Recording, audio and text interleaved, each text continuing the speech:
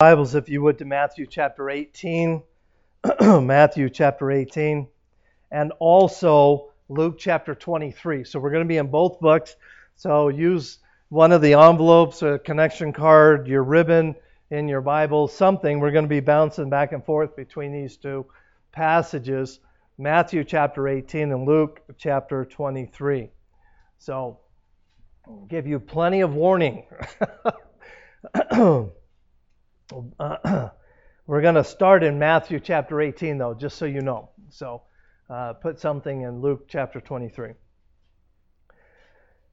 We have spent the last 5 weeks talking about relationships and some of the difficulties that come along with relationships, some of the answers that God gives us in the Word of God on how to deal with relationships. But the one thing that we've learned, at least that I've learned through it, is that relationships, even though relationships can be difficult sometimes, at best, relationships are necessary. We need each other. So the fact is, we need to learn God's plan on how to have successful relationships.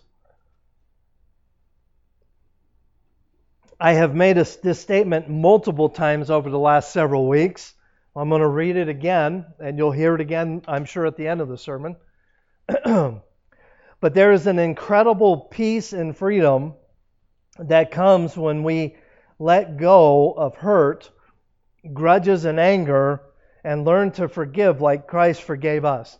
Now, I want to stop right here, and I want to say this.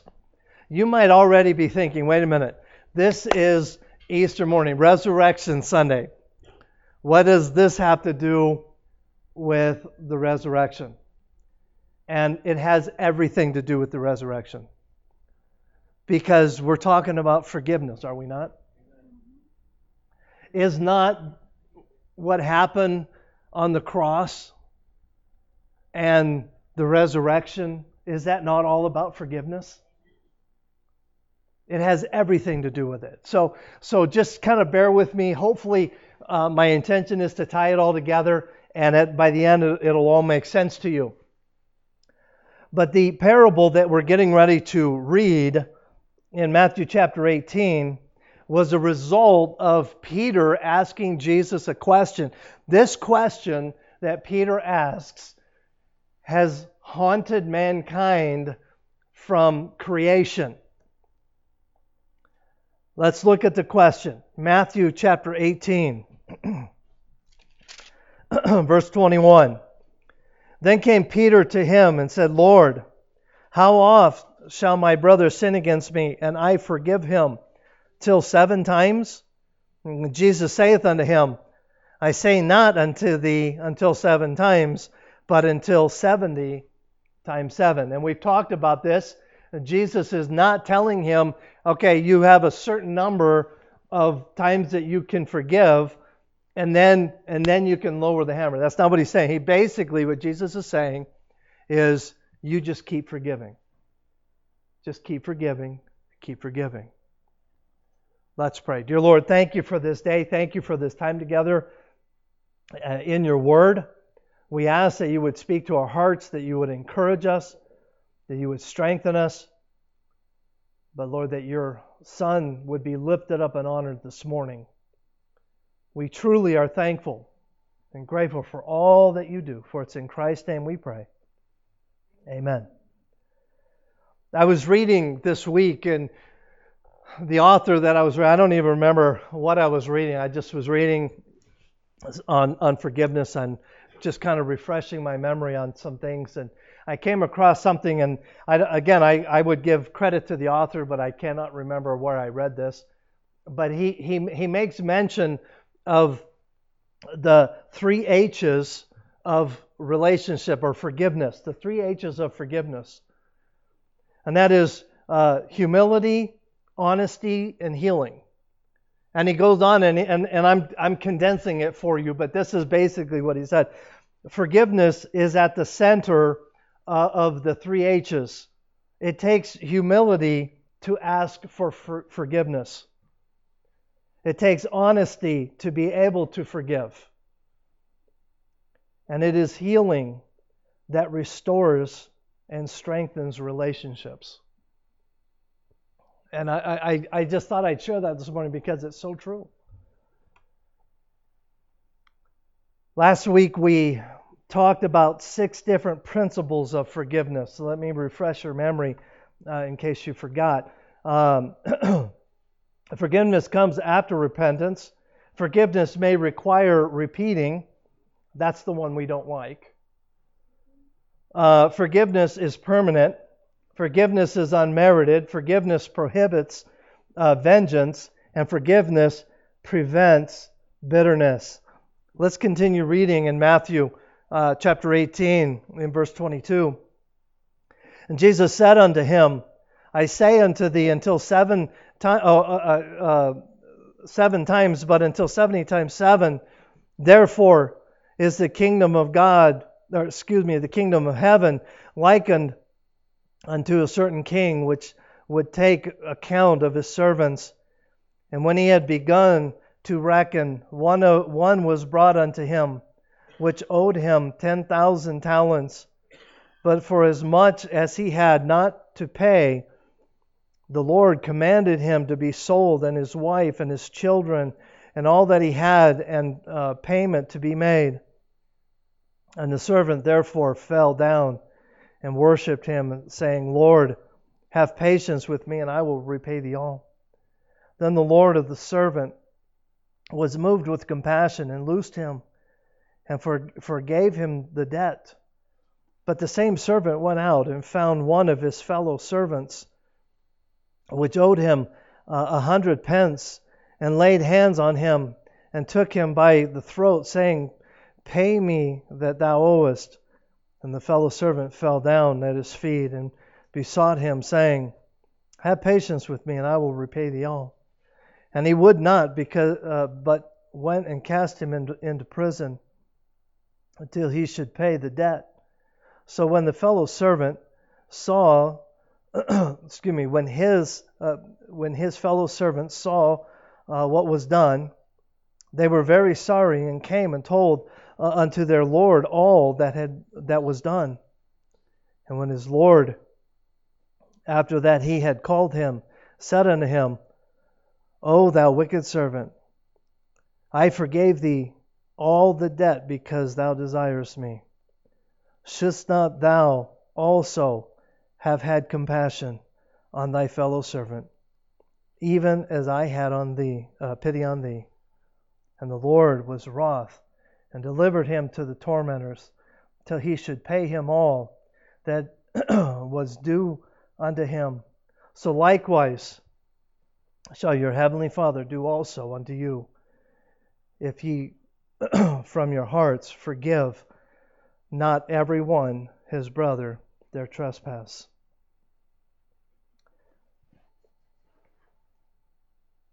We've talked about forgiveness, striving together in forgiveness. This is part 3 of this sermon. Striving together, part 3. We talked about the participants 2 weeks ago. Last week we talked about the principles, which I read to you earlier. This morning I want to talk about the priorities of forgiveness.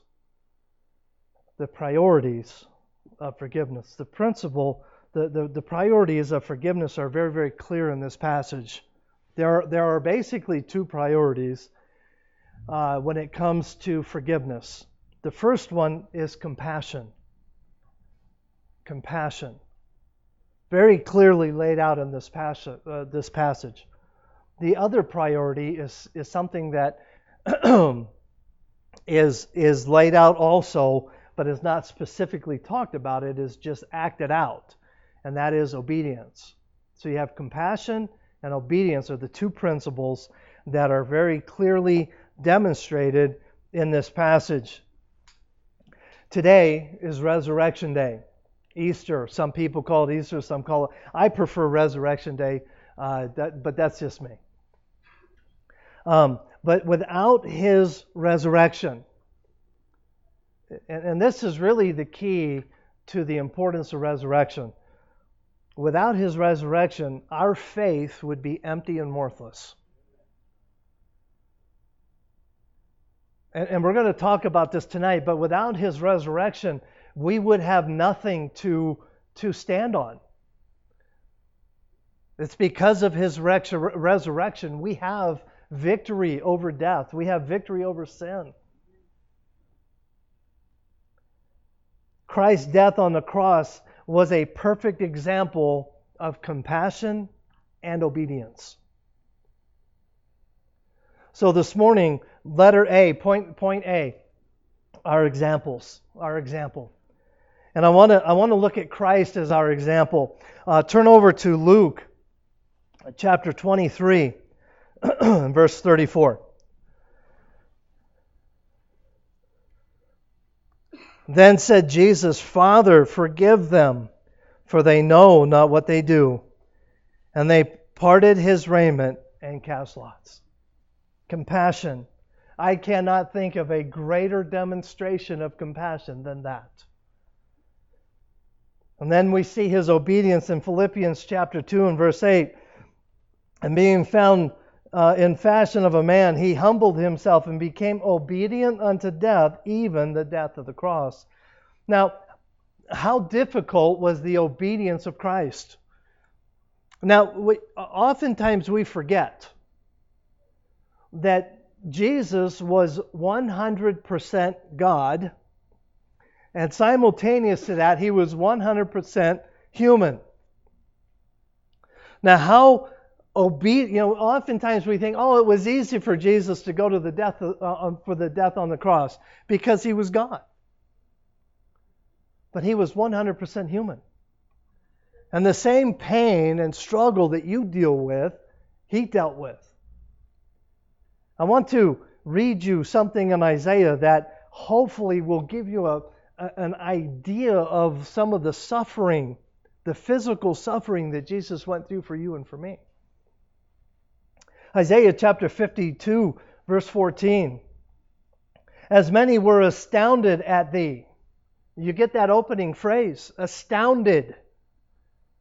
In other words, as they stood and looked at the cross, he had been beaten so bad that they were speechless. They were astounded at thee. His visage was so marred more than any man, and his form more than the sons of men. Think about this.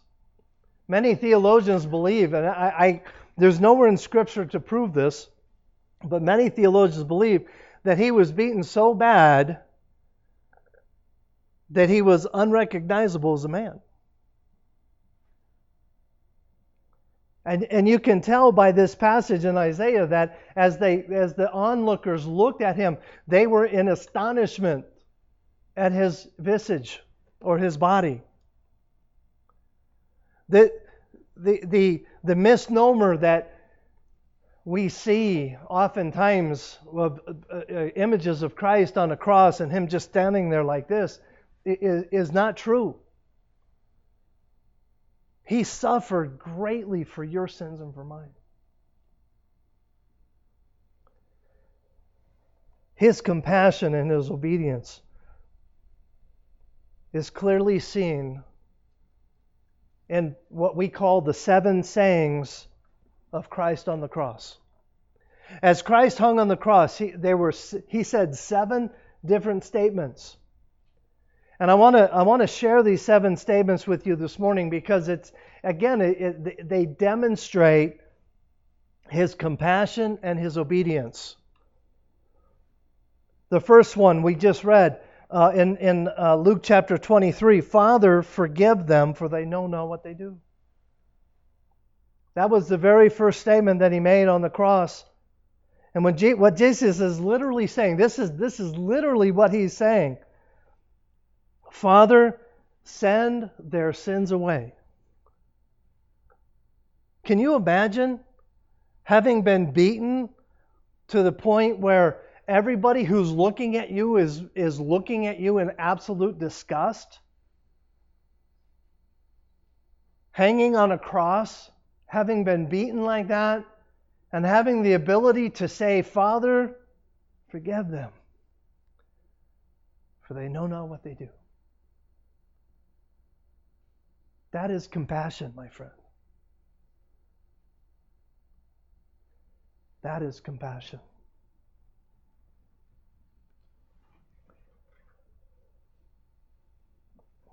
That is a demonstration of the compassion that he had for the very men that had just beat him. That is a compassion that he has for you and for me.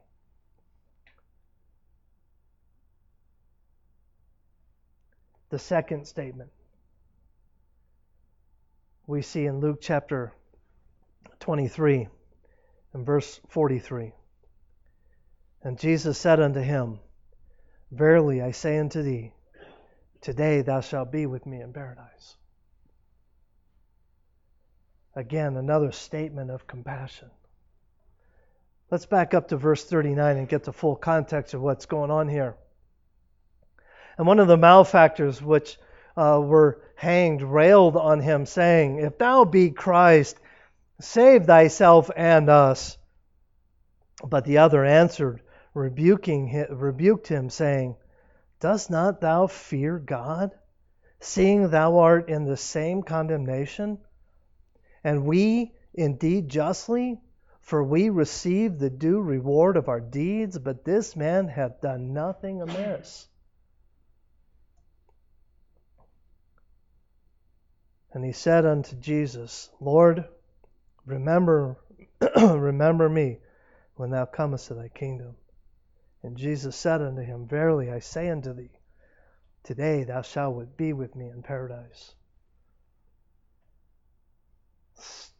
On the cross, one of the thieves mocking Jesus, as he's saying, hey, if you're the Christ, then save you and us. And it reminds me of the temptation that Satan had with Jesus after his 40 days of fasting. But the other demonstrated incredible faith. And Jesus then demonstrated incredible compassion. Do you notice what's missing in this passage? Jesus, what's missing, at least in my thinking, is Jesus never rebukes the one who makes fun of him. He only pays attention to the one who says, remember me when you go to your kingdom.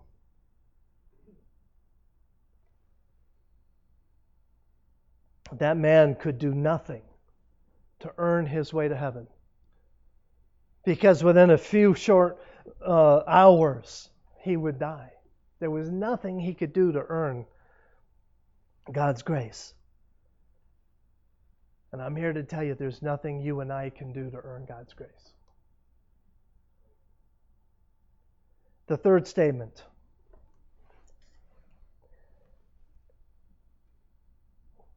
Woman, behold thy son. We actually see it in John chapter 19 and verse 25 to 27. Now there stood by the cross of Jesus his mother and his mother's sister, Mary, the wife of Cleopas, and Mary Magdalene. And when Jesus therefore saw his mother and the disciple standing by, whom he loved. Let me stop right there.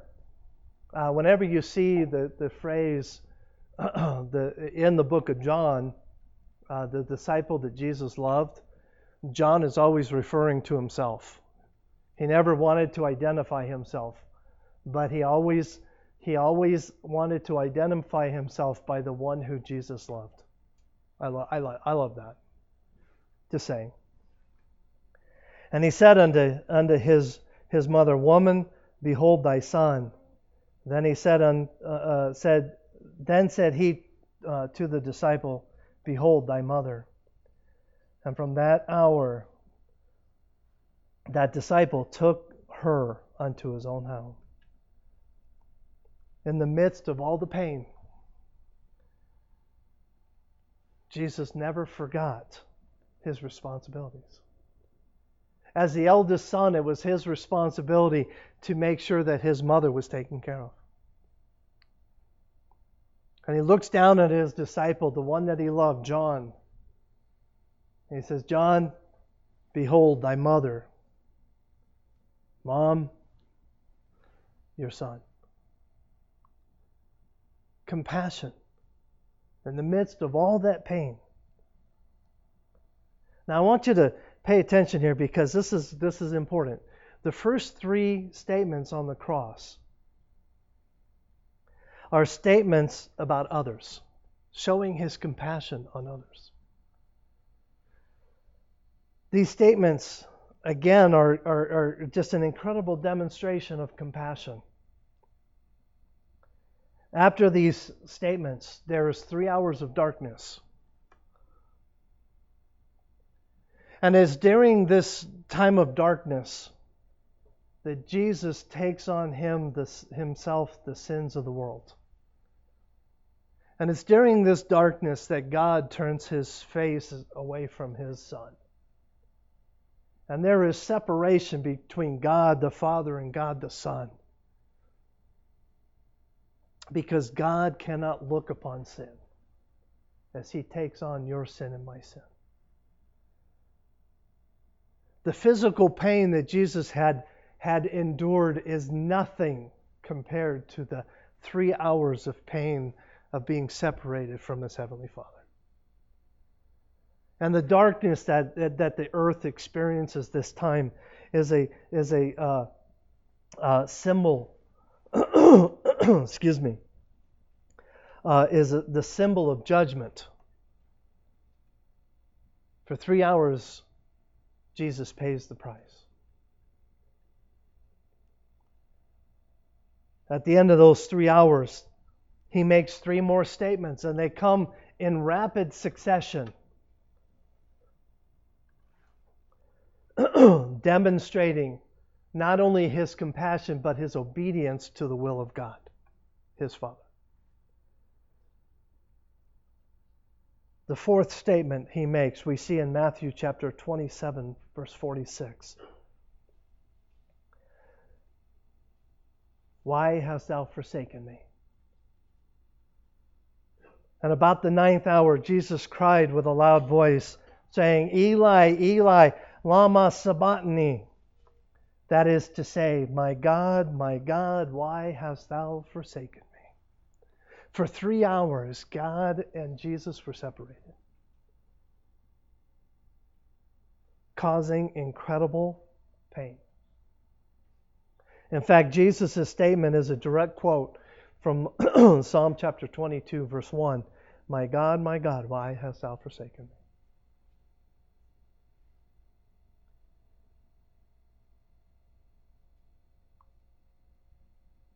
I can't imagine. I truly cannot imagine the pain and the suffering that Jesus endured on the cross. I cannot imagine the physical pain that he endured with the beating prior to being put on the cross. Then being nailed to the cross, and the Bible says that every joint in his body was out of joint. Can you imagine? I honestly cannot imagine. I have dislocated both of my ankles. And just that, the pain is excruciating. But every bone in his body was out of joint. The physical pain was absolutely unbearable as he hung on the cross, and they nailed him to the cross. And then they stood the cross up, and then they dropped it in the hole. More than likely, that's when the joints became disjointed. I don't know if that's a word. Disjointed, yes. The pain, the physical pain. And then the pain being separated from your Father. To pay for your sins and for mine.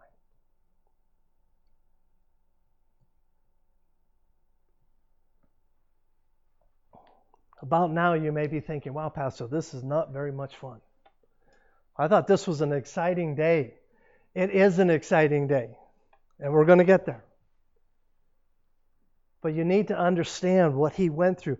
You know the old saying, it's Friday, but Sunday's coming. Friday, for the longest time, I never could understand, because if you understand the prophetic, or not the prophetic calendar, but the Passion Week calendar, Friday is the day of crucifixion. And Friday is always referred to as Good Friday. And I for the longest time I thought, that what is so good about this? Because of all the suffering and the pain. Well, what's good about it is 3 days later he raises from the dead. But if we don't understand the suffering that takes place on Friday, it diminishes what happens 3 days later. The next saying. Let me read this first.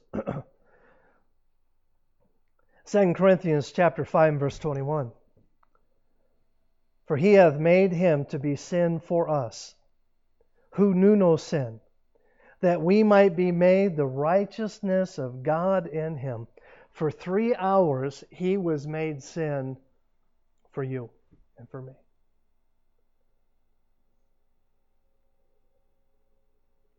The next statement we see is he says, I thirst. And this is an interesting statement. We see it in John chapter 19, verses 28 and 29. It says, after this, Jesus, knowing that all things were now accomplished, that the scripture might be fulfilled, saying, I thirst. Now there was set a vessel full of vinegar, and they filled the sponge with vinegar, and put it upon hyssop, and put it to his mouth, clearly showing his humanity. The vinegar had something in it, and I did a little bit of research on it. I probably should have done a little bit more, but anyway, the vinegar, the Roman soldiers, when they would use vinegar, they would put something in the vinegar to help dull the pain. So what they would do is, as these individuals were being crucified, they would offer them vinegar, and they would put it on a long pole or the hyssop, and then they would soak a sponge, and then the person being crucified could suck on it, and it would help dull the pain. So that they actually, this shows how twisted the Romans were, so that it would lessen the pain, so the crucifixion would take longer.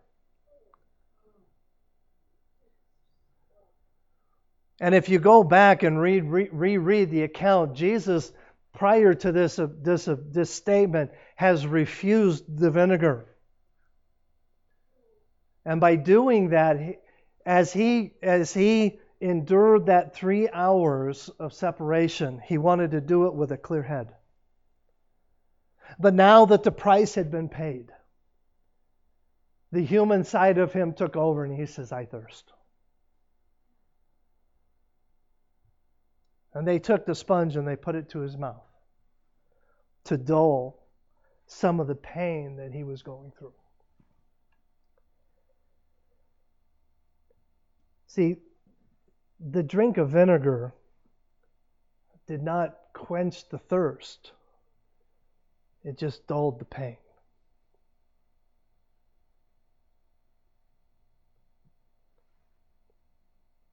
And then he says, it is finished.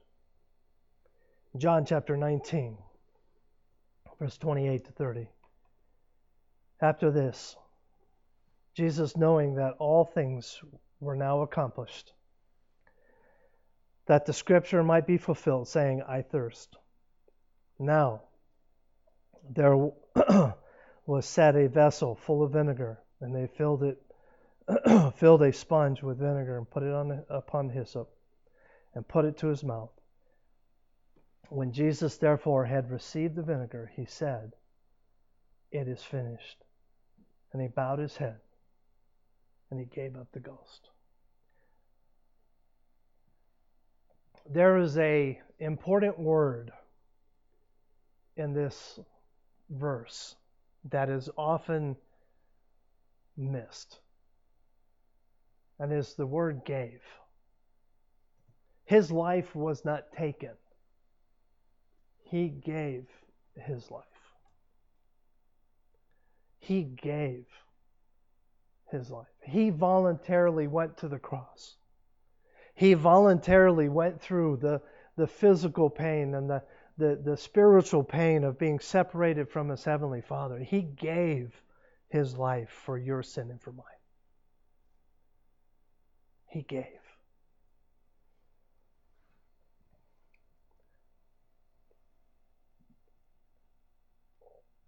It is finished. The Greek word for "it is finished" is the word tetelestai. Tetelestai is an interesting word that was used, and it meant, and this is literally what it means. It means it is finished. It is currently finished, and it will be finished. So what he's saying when he says tetelestai, he says your sins of the past are taken care of, your sins of the present are taken care of, and your sins of the future are taken care of. Tetelestai. Tetelestai, it was also an interesting word because in that particular day and time, it was used by merchants.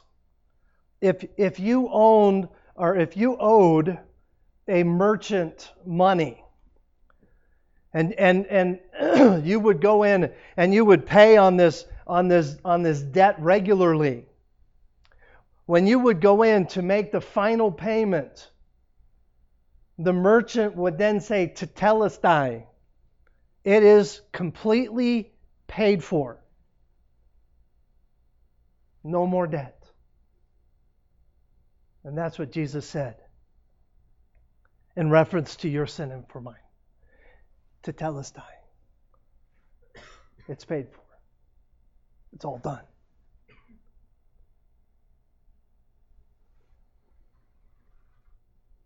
John chapter 1 verse 29. The next day John seeth Jesus coming unto him, and saith, Behold the Lamb of God, which taketh away the sins of the world. Do you get what he says here? That taketh away. He doesn't just forgive your sins, but he takes them away. What an incredible truth. Hebrews chapter 12 verse 2, looking unto Jesus, the author and finisher of our faith, who for the joy that was set before him endured the cross, despising the shame, and is set down at the right hand of the throne of God. Jesus paid the price. And then the last saying that we have on the cross, Father, into thy hands I commend my spirit. In Luke chapter 23 and verse 46, and when Jesus had cried with a loud voice, he said, Father, into thy hands I commend my spirit. And having said thus, he gave up the ghost. It tells us how Jesus died confidently, willingly, and victoriously. He died confidently, willingly, and victoriously. What was that song we just sang? Because he lives, I can face tomorrow. Because he lives, all fear is gone. So we looked at letter A, our example. Now let's look at the hard one. Our responsibility. Our responsibility. Jesus' death on the cross is our example, but His resurrection is our power to live our responsibilities. And the context of what we're talking about here is compassion and obedience. Because He lives, I can have compassion and I can be obedient in the area of forgiveness. Look back at Matthew chapter 18 in verse 33. In the parable, near the end of the parable, we see what Jesus says here. Shouldest not thou also have had compassion on thy fellow servant, even as I had compassion on thee? What is Jesus saying here? The parable, the direct interpretation of the parable here is the master of the servant says, you know what? You should have had compassion because I had compassion on you. What is the spiritual application that we can make out of this? It's really pretty clear. Because Jesus had compassion on you, you can have compassion on others. There is nothing. I'm going to say something here, and you can argue with me all day long, but the reality is, I know for a fact many of people in this room are dealing with some pretty deep hurts. I understand that, and I know that. But there is nothing that anybody on this earth can do to you that is worse than what was done to Jesus. And He still forgave. In the midst of all that pain and all that suffering, He still forgave. And because He forgave, so can we. As hard as it is, and I understand, and I am not trying to diminish what has happened to anybody in this room, because I know that many of you deal with some things that are really hard. And I'm not trying to diminish that.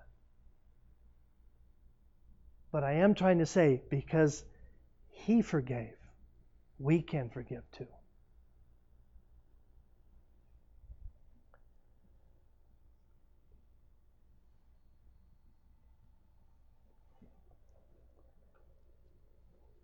Compassion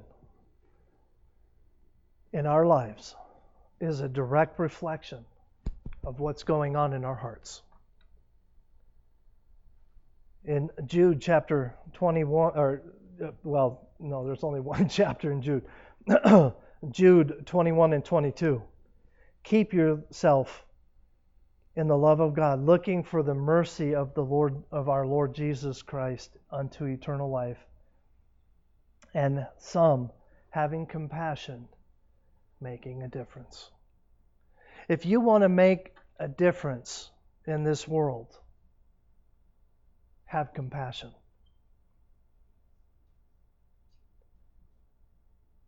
Now, I will say this. Jesus had compassion, and it cost Him a lot. When we have compassion in our lives, it will cost us. It's just part of it. But if you want to make a difference in this world for the Lord Jesus Christ, start by having compassion. When we exercise forgiveness or unforgiveness, it is a direct response to our relationship with Jesus Christ. If we are unforgiving people, that is a direct reflection of what's going on in our walk with God.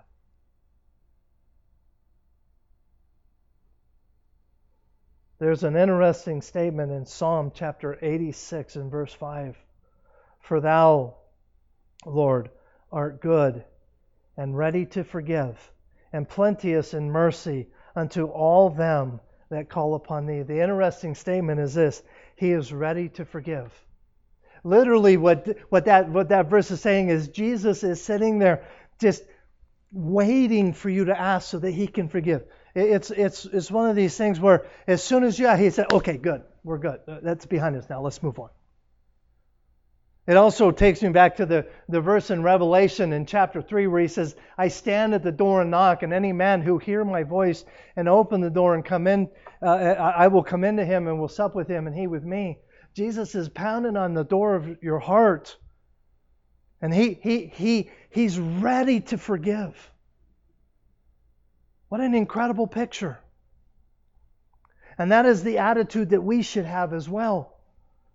We need to be ready to forgive. By being ready to forgive, it's going to make us vulnerable. And there's not one of us in this room likes to be vulnerable. But we need to be. Ephesians chapter 4 and verse 32. Be ye kind one to another, tenderhearted, forgiving one another, even as God for Christ's sake hath forgiven you. John chapter 13, verses 34 and 35. A new commandment give I unto you, that ye love one another, as I have loved you, that ye also love one another. By this shall all men know that ye are my disciples, if ye love, if ye have love one to another. Just as compassion in our lives is a direct reflection of our relationship with Christ, so is obedience. Obedience is a result of compassion. Obedience in the area of forgiveness has to be a priority in our lives. It has to be. Look at Matthew chapter 18 in verse 34. And his Lord was wroth and delivered him to the tormentors till he should pay all that was due unto him. So likewise shall your heavenly Father do also unto you, if ye from your hearts forgive not every one his brother their trespasses. God will always provide a way for us to be obedient to his will in our lives. Sometimes it hurts, but there's always a way to accomplish it. Now, I'm going to close with asking 3 questions. Now, do not answer these questions out loud, okay? These are 3 questions I want you to ponder. Question number 1. Is there someone that has wronged you that you need to reach out to? Is there someone who has wronged you that you need to reach out to? Question number 2. Is there someone that you have wronged that you need to reach out to? And then question number 3. Is there someone that you simply just need to forgive so that you can move on? You know, I don't know the answers to those 3 questions. I know the answers to those 3 questions in my life, but that's it. I want to go back to the very beginning. I read you the 3 H's. It takes humility to be able to forgive. It takes honesty to be able to forgive. And it takes healing that restores and strengthens relationships.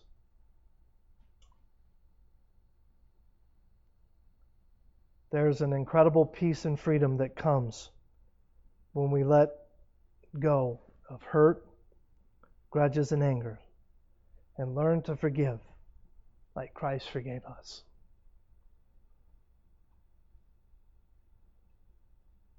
Hopefully this morning I've painted a picture of what Jesus went through on the cross so that you can understand that statement a little bit better. How much Christ forgave us. How much Christ loves you. See, his death on the cross is our example, but his resurrection is the power that gives us the ability to have compassion and obedience. John chapter 10, verse 17 and 18. Therefore doth my Father love me, because I lay down my life, that I might take it up again. No man taketh it from me, but I lay it down of myself. I have power to lay it down, and I have power to take it again. This command have I received of my Father. Because He lives, I can face tomorrow. Because He lives, all fear is gone. I know He holds the future, and life is worth living just because He lives. Where are you in your walk with God this morning? I can't answer the next question I'm about to ask in your life. But are you holding on to some bitterness, some hatred maybe even? Are you holding on to something, somebody hurt you? Or I can't answer the question, but I can tell you this. You can forgive because He forgave you. Because He lives, I can face tomorrow. Because He lives, all fear is gone. I know He holds the future. And life is worth living just because He lives. Let's pray. Dear Heavenly Father, I want to thank You for Your love. Thank You for all that You do in our lives. I am so thankful that we have this day that we can come together and celebrate the resurrection, because it is symbolic of the power that You have and that You give us. Thank You so much for coming and dying on the cross and going through all of that for me.